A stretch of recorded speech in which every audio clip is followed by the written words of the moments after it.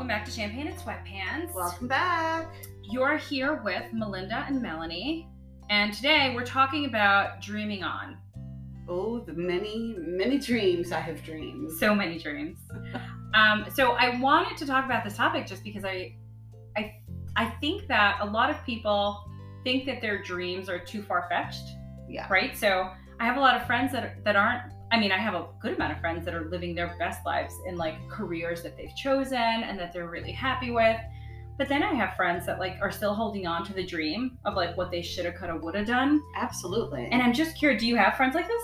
I do. I have friends, I feel, in both camps, but more in the second camp than in the first one. So I just feel like, God, here I go again with I just feel like, I'm going to train myself out of saying that. But I really do think that there are no dreams that are that far-fetched, right? Like, what is it that makes a dream far-fetched, right? Like, You out there in the world, think about it. Like, are you living the dream right now? If the dream is not like ridiculous, like being a yacht billionaire, but are you living the dream, the most realistic dream that you could imagine for yourself? And if so, why not? Yeah. What is it that makes it unrealistic? And recognize that there are kind of different levels of dreams that you can have, so you can achieve different levels of sort of dream success and contentment. True story. Yeah, I think that's where I landed. So I don't know that I ever really had a dream. Like, I was not that kid that was like, I want to be an astronaut. Like, definitely not that kid. But I was definitely that kid. Were you? What was your thing? I was going to be a physical therapist by day and a Broadway star by night. Not unrealistic. But I have done neither of those things. But still not unrealistic. No. You could be a physical therapist by day and like, a performer by night. That's not, physical therapy schedules tend to be day-based. Yes. Right? Yeah. Performing tends to be at night. So again, not unrealistic. It was a pragmatic dream. So what kept you from either?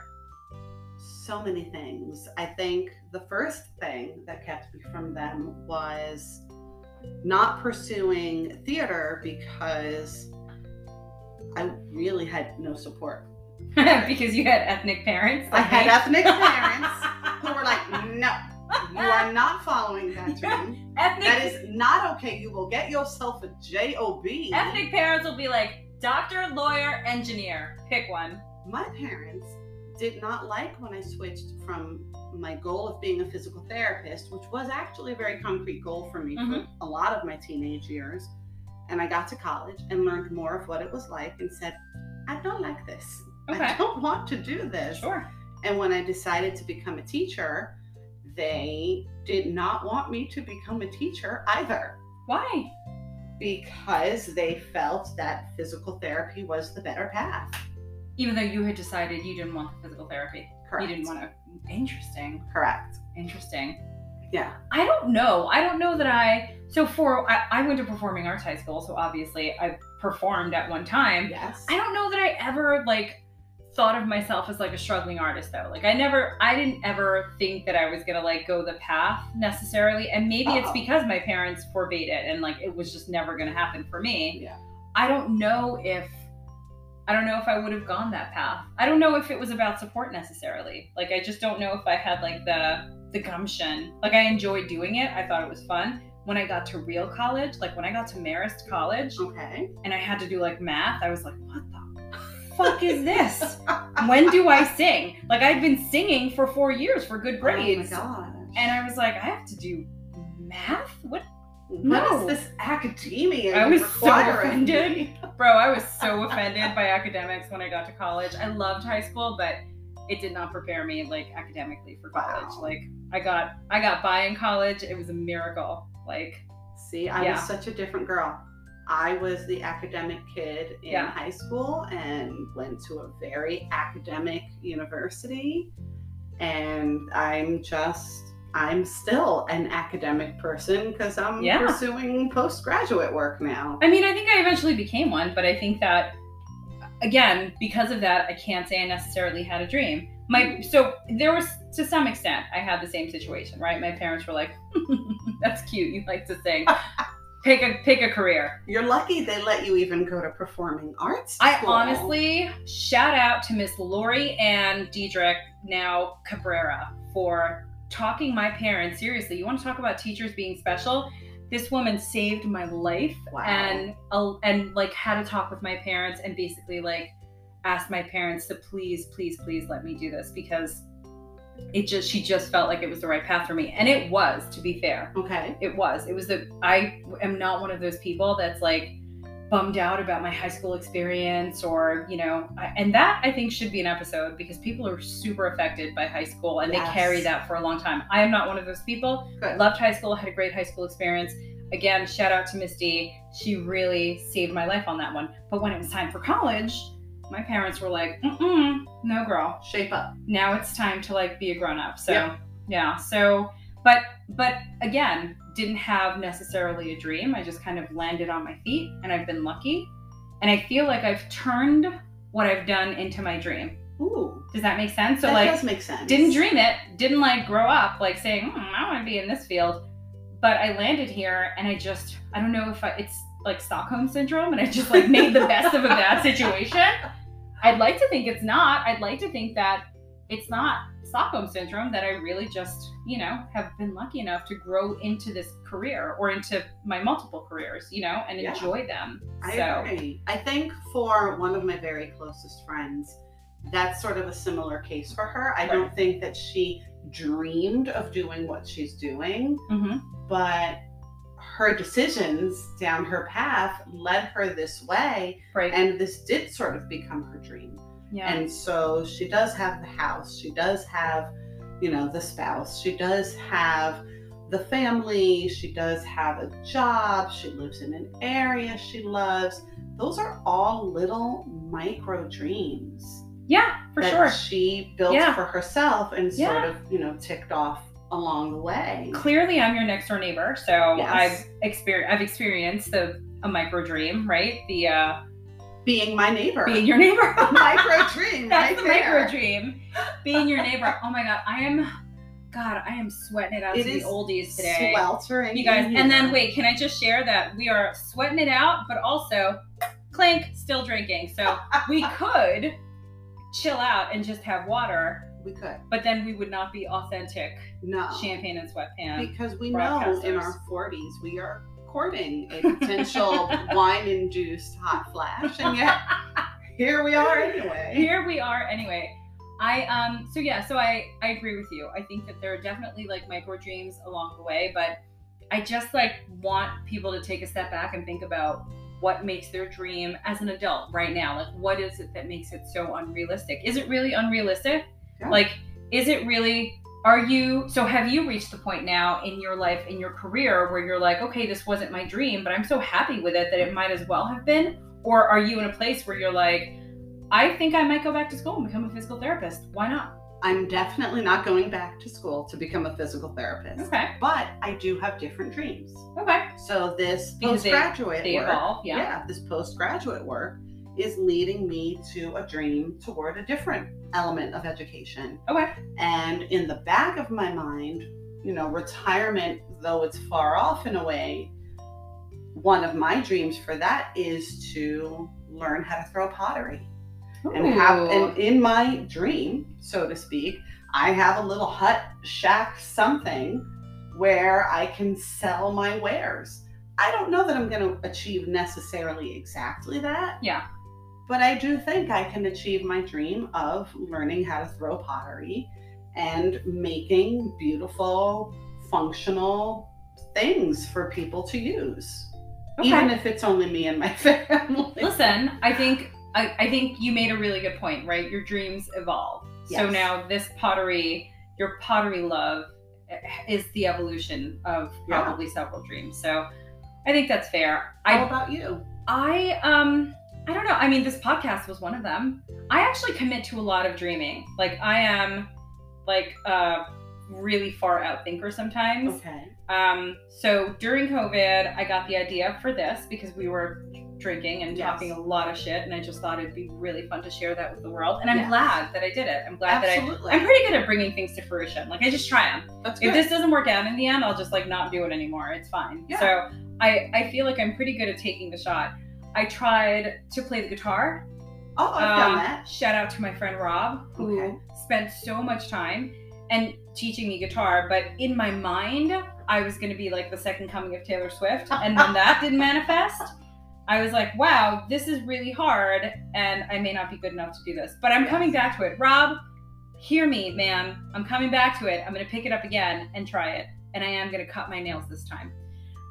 So you tried guitar without cutting your nails? I mean, I cut them significantly, but I also just like didn't commit to like no nails. And I think that's, let's be clear, that's not where I went wrong. Like, I'm just fucking terrible at playing the guitar. That may have been the beginning of the end. Let's not pretend that had anything to do with that. Guitar is hard. It's hard. It looks so fun and easy. And listen, Tom, thank you for the many hours you spent with me for me to eventually abandon it. To Tom and Rob, here's to you.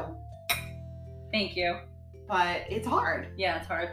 It's really hard. So anyway, so that was one where I definitely became a quitter. And I shouldn't have. And I'm not actually a quitter because I'm not going to quit. I'm just going to keep doing it. You were an extended realist. Yes, for sure. You knew you needed more time, and it wasn't the time. For sure. I actually read something today about someone saying that they were pre-successful.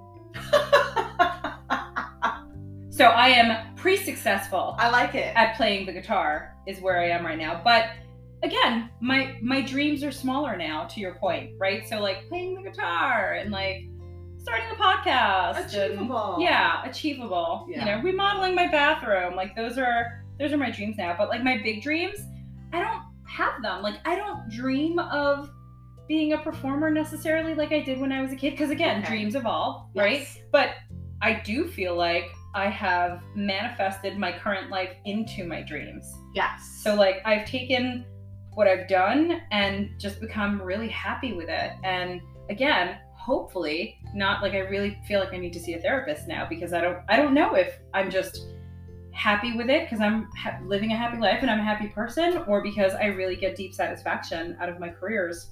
Well, being content is a good thing. For sure. So I don't think you need a therapist because you're content with your life choices. I think that's kind of the Can you imagine? Hi, I'm here because I'm just so happy with my life and I just feel like something is wrong. The other shoe will drop. Exactly. Yeah.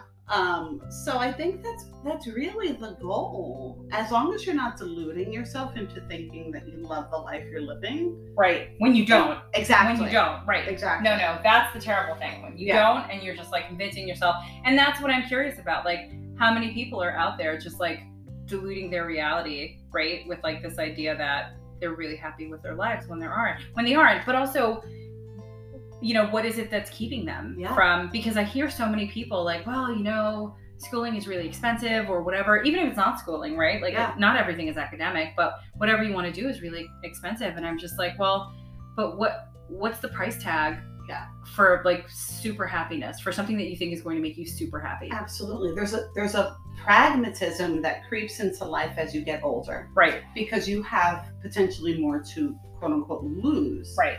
So this is a journey my husband has taken. Yeah. Because he was working in a particular field, wound up out of that field, lost his job thanks to COVID right before Christmas. That was awesome. Mm-hmm. And over the next, 6-7 months, realized that he really did not want to do what he had been doing. And now he's doing something completely different. The pay is less reliable, but he's much happier. That's really what matters, though, exactly. Right? So 100%. I like this idea of being able to ignore the cat in the background. I promise you it's not a child. I promise you it's my cat ruining my life, okay? He is a life ruiner. He is ruining your podcast. He's ruining my podcast, yeah. As we just talked about it, my life is great, so. Exactly. So that's the worst thing. He can't be ruining my life. Yeah, all right. But he definitely is out to ruin this podcast. And I've told you guys before, I ain't editing shit, so. There you go. Listen to Herbie in the background. Yeah. But, he has sort of redefined things for himself and is much happier. Yeah. You know, on the flip side, I know someone who really does not like her life. Mm-hmm. Is a parent, does not love being a parent. Oh, wow. Is a spouse, does not love being a spouse. Yeah. Loves having her home. Yeah. Has a job that she likes. She used to love it. And it's harder for her to get to that happy place. And I think her does she know her dream though? Does she know? I'm not sure. Yeah. Because I feel like maybe she's stuck.